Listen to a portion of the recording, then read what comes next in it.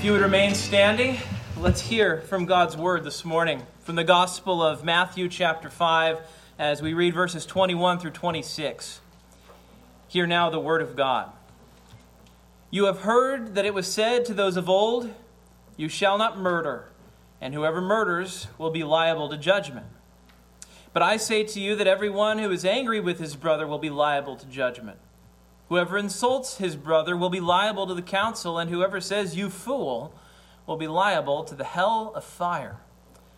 So if you're offering your gift at the altar and there remember that your brother has something against you, leave your gift there before the altar and go.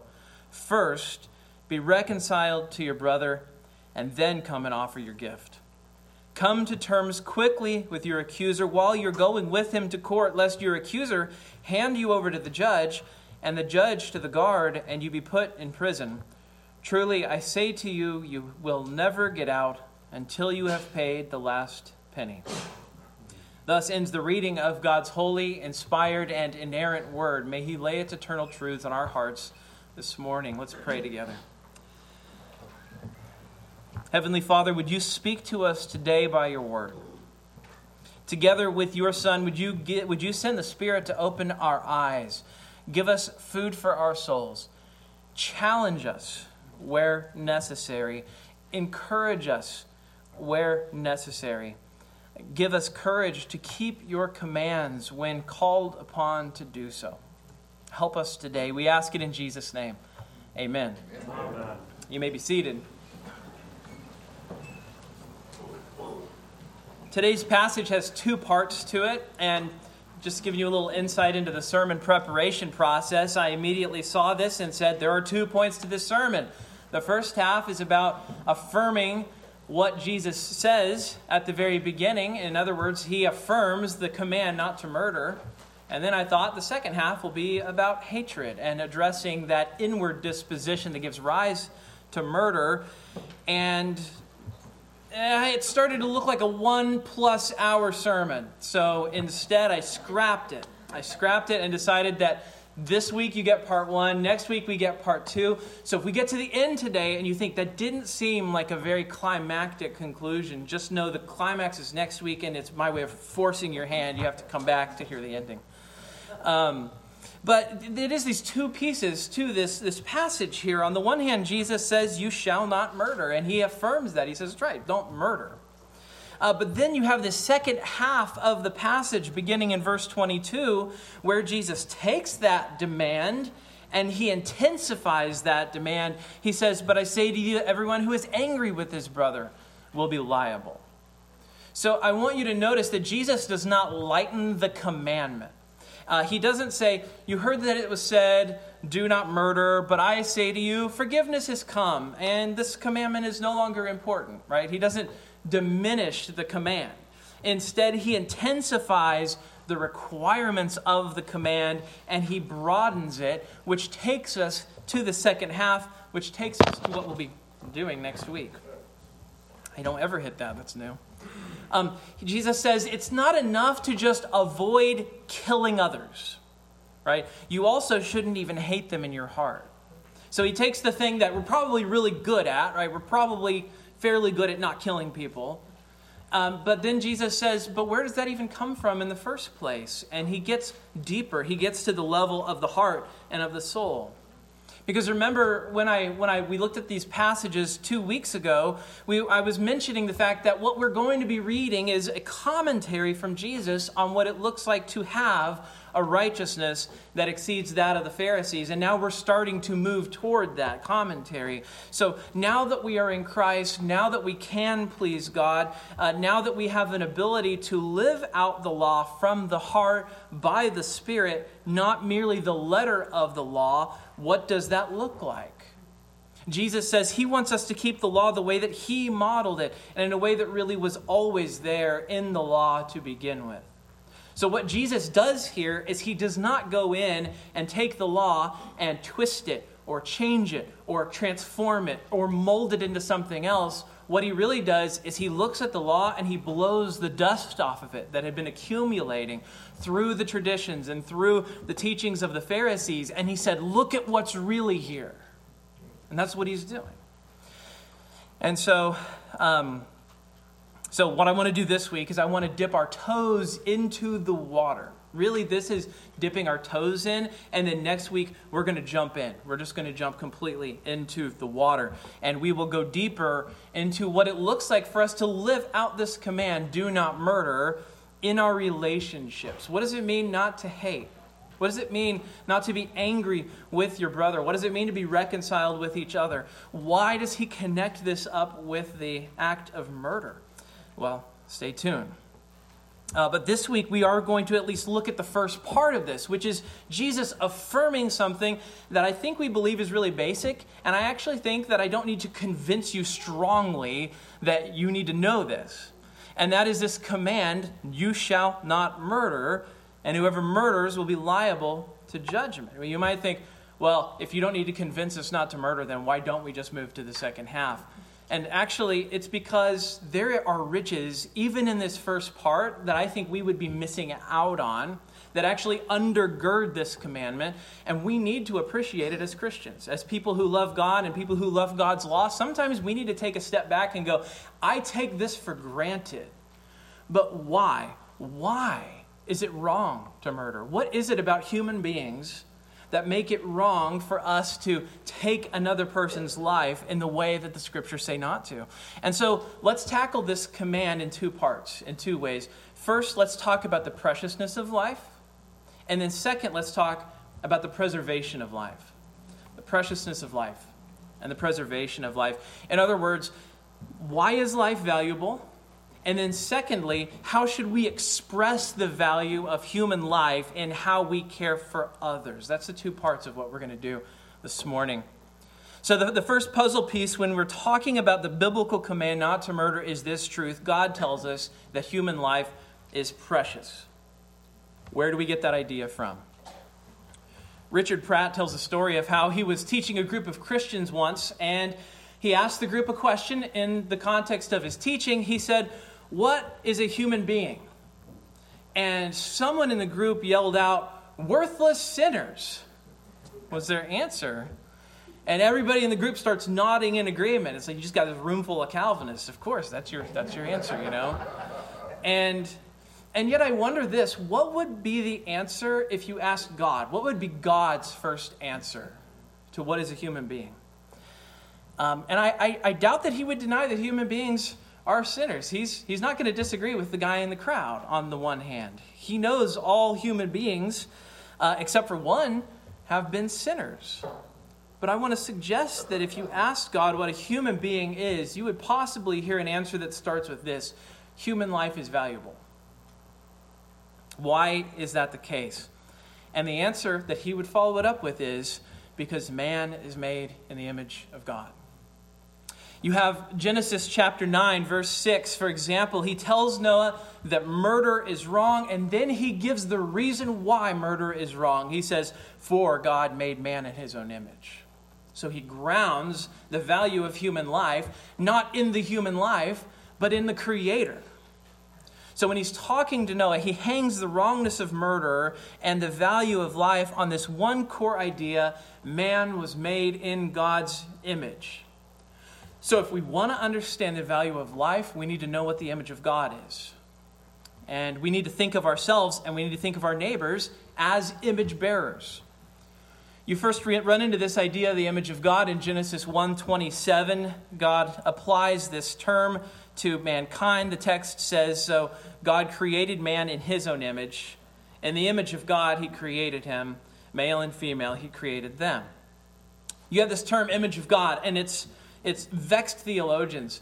Even when I was in seminary class, I remember just taking the basic theology 101 class, and the professor asked, what does it mean for man to be made in the image of God? And it is amazing the number of answers people have to that answer. You know, some people say, well, it means that we're creative because God is creative. In other words, they point to things about us that are like God, things that we do that overlap with the divine being. And it's true. God is creative and human beings are creative. You also find just confusion when it comes to the idea of image of God. Some people have taken that idea of image of God and gone literal with it and in a very twisted kind of a way. In Mormonism, for example, they understand that they believe God is a man on another planet. And they see us as just little copies of God, and that one day we're going to be gods on our own planets, and we're going to one day, be gods over these other beings, and that God was once a man like we are. And they would point to this idea of the image of God, and they'd say, see, we are copies of God. We have the potential to be what God is. A very twisted, very unbiblical view of what it means to be made in the image of God. God is not a man, except in the person of Christ. If we want to make progress on this question, maybe we can ask the question like this. At the time that Moses wrote the book of Genesis, what would the term image of God have meant to him? What would it have meant to his readers? And one of the simplest ways you can answer this is simply by looking at history and looking at the ancient Near East. One of the things you find when you look at the ancient Near East, around the time when the Old Testament was written, you have this practice where there were, in fact, people who were called images of God. You have people who are called images of God. And the most common way of speaking about this was in terms of kings and rulers. So not everybody in the ancient Near East was considered made in the image of God, but the kings were.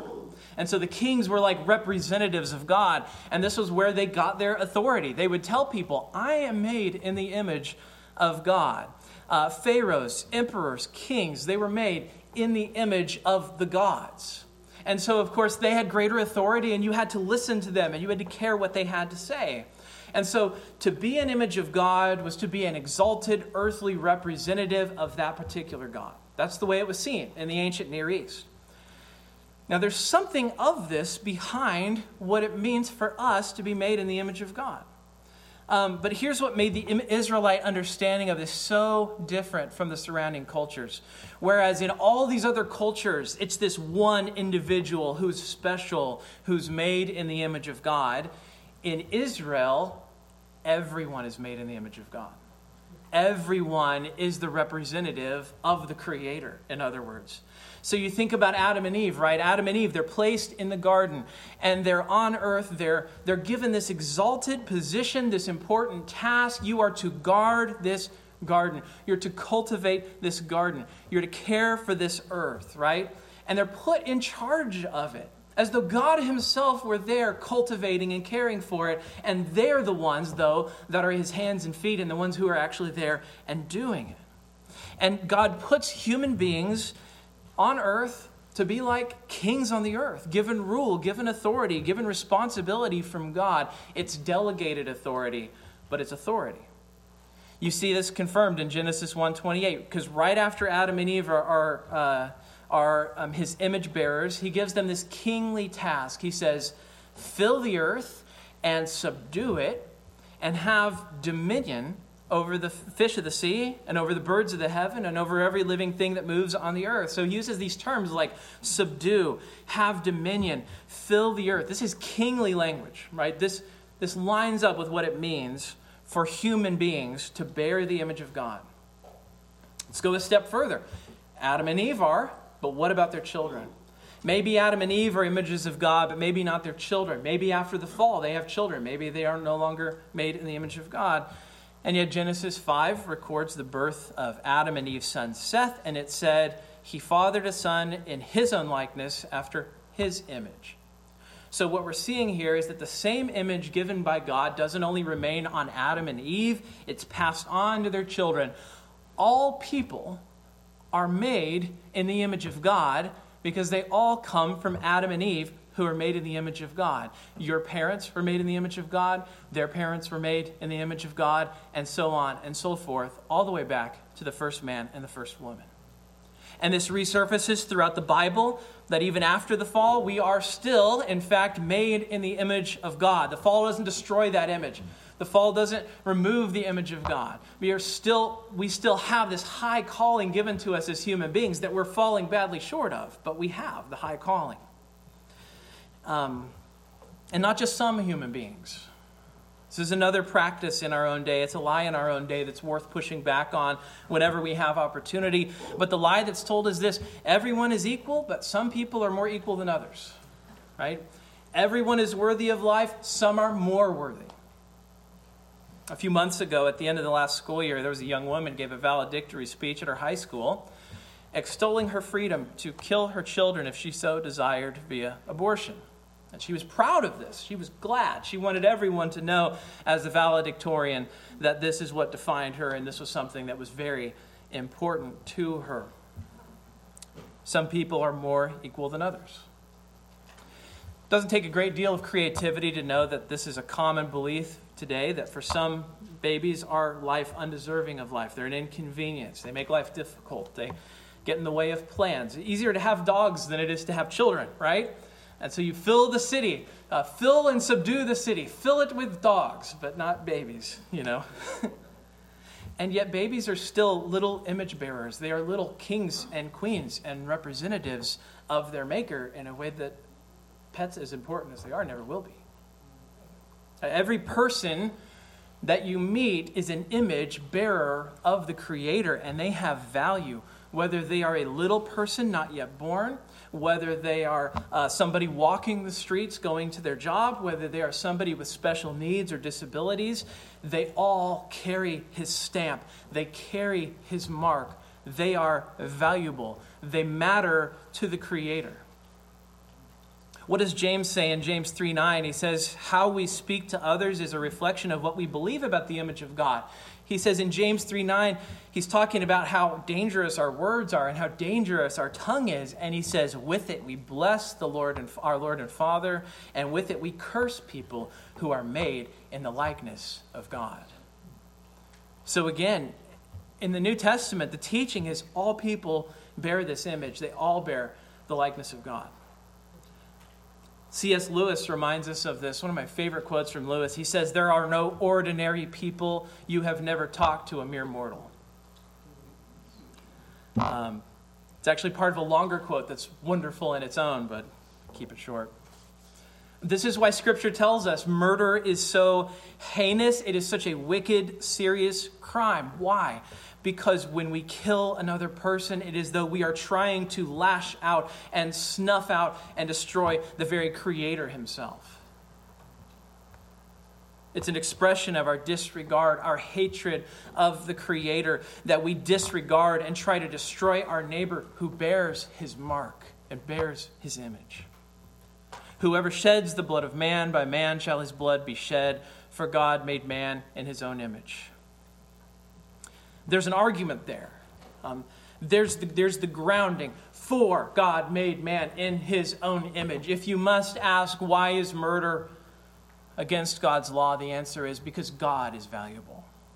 Because God is precious. The death penalty is instituted in Genesis chapter 9, not as a way of denigrating the value of human life, but as an elevation of the value of human life. He doesn't say, by man shall his blood be shed because his life is of no value. The argument is the life taken is so valuable that it must be answered for by the death penalty. That's the argument. So the argument is not an argument from the diminution of human life. It is from the importance of human life. So it's very different. By the way, the death penalty is never retracted in the Bible. It's never repudiated by Jesus.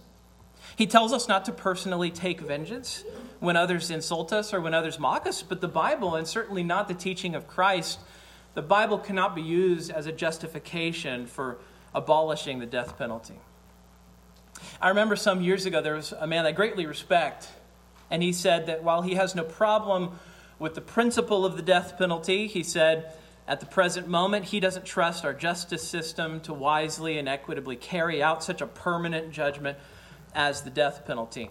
I actually think there's room for people of goodwill to disagree on this, but you can't biblically argue that it should not be possible. You can't go to somebody and say, the Bible says you can't use the death penalty, because the Bible certainly doesn't say that you can't use the death penalty.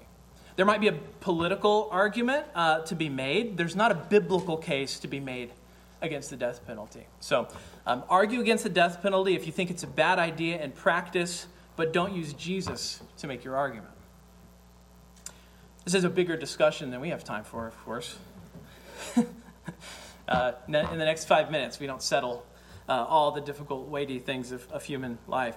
But the death penalty is a political discussion beyond the bounds of what we're doing here this morning. But in theory, there's nothing immoral in itself about the death penalty, because human life is so valuable, says God, that when someone takes another life, they are indeed being held responsible for the life they took in a way that declares for all the life that was taken bore the image of the Creator. This person mattered, and God matters, and that's why we do this.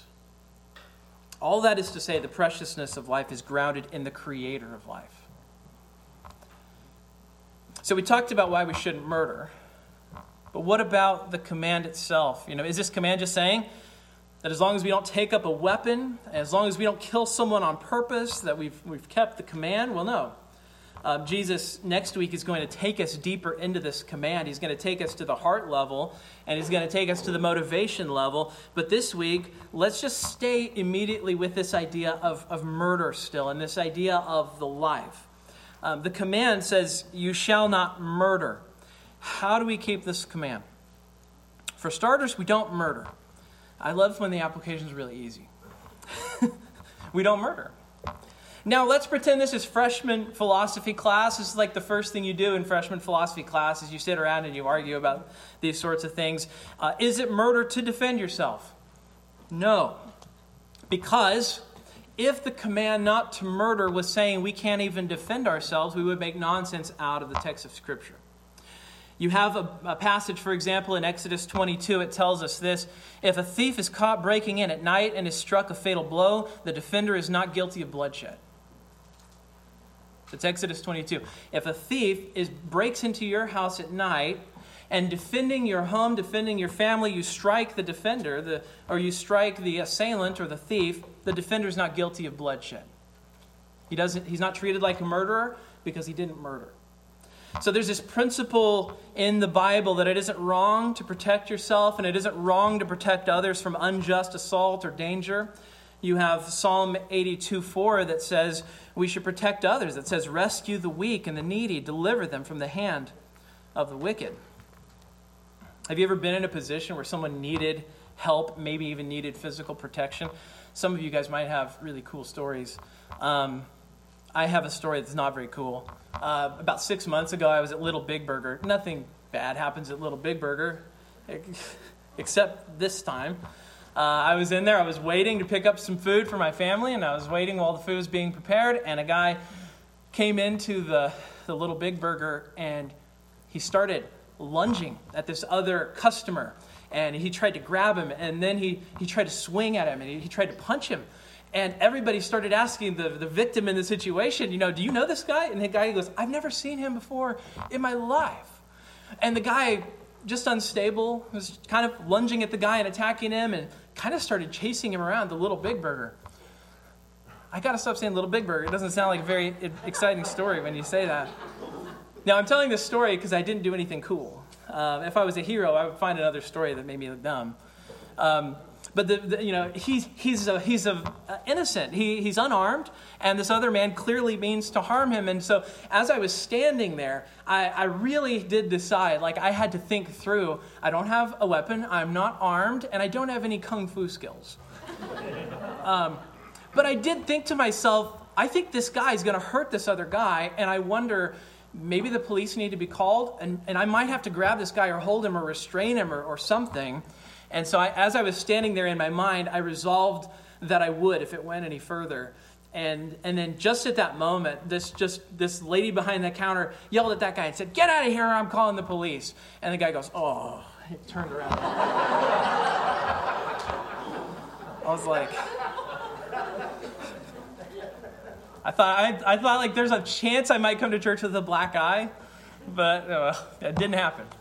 The guy was very let down to hear that the police might get called, and so he left. But it made me think to myself, what is my obligation before God? As somebody who doesn't actually have fighting skills, I don't want people to know that. I want them to see my bulk and think, I'm not messing with him. But I couldn't do anything to you.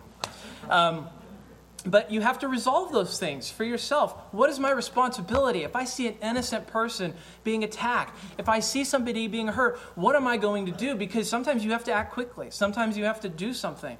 And you need to resolve for yourself how you're going to handle yourself in that situation. But I would just say this, life is precious. Human life is precious. And there are times where we're going to be called upon to help other people. We don't have permission in Scripture to attack those who insult us. We don't have permission in Scripture to attack people who hurt our feelings or engage in barroom brawls. We're not to be quarrelsome. We're not to be fighters. We're not to be violent people who look for trouble.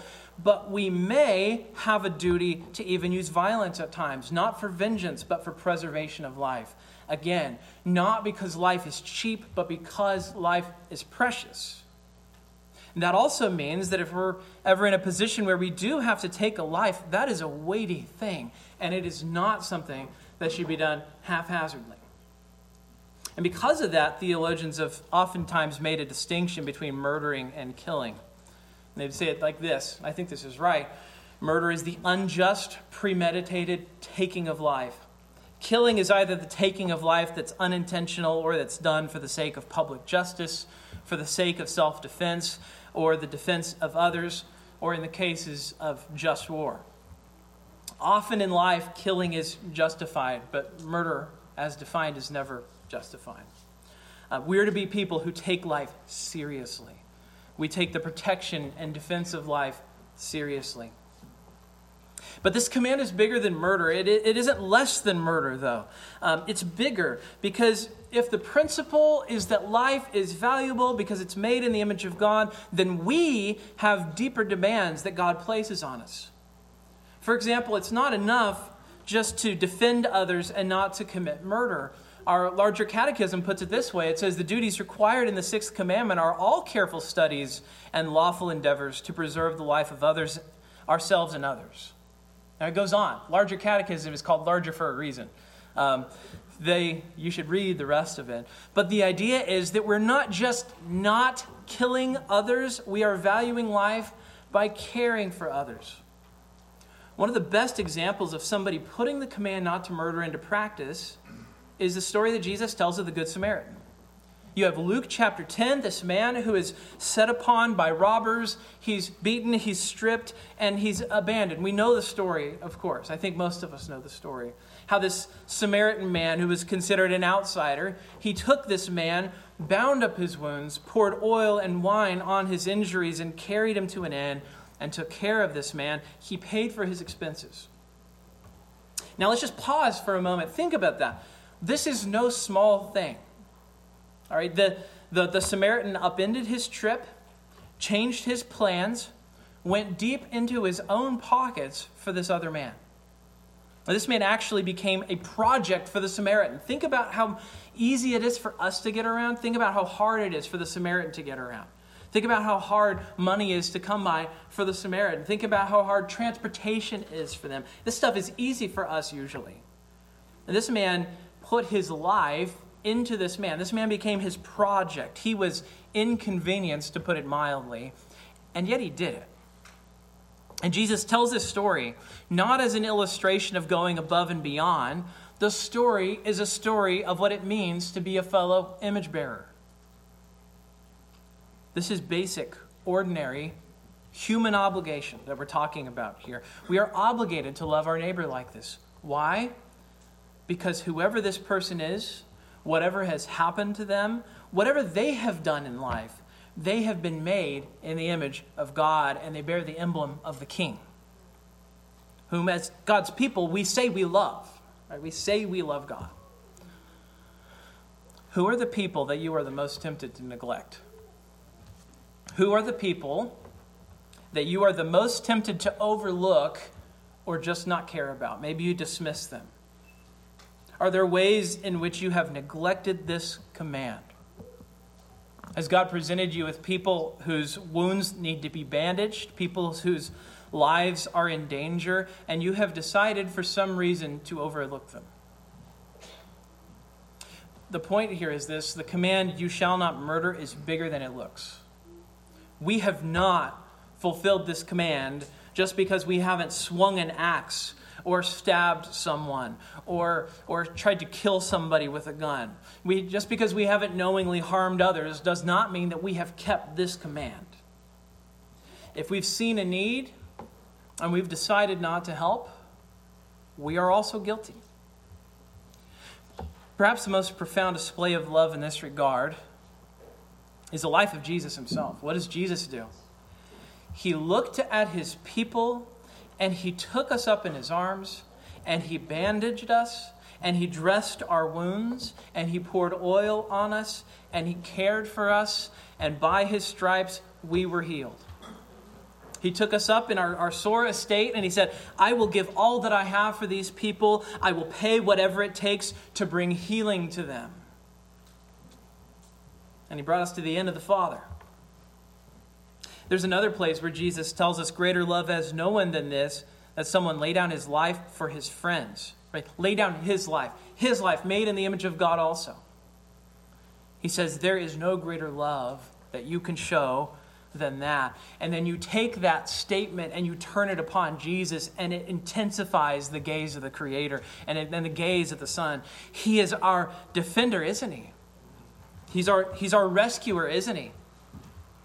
No one ever loved human life the way Jesus did, the way Jesus does.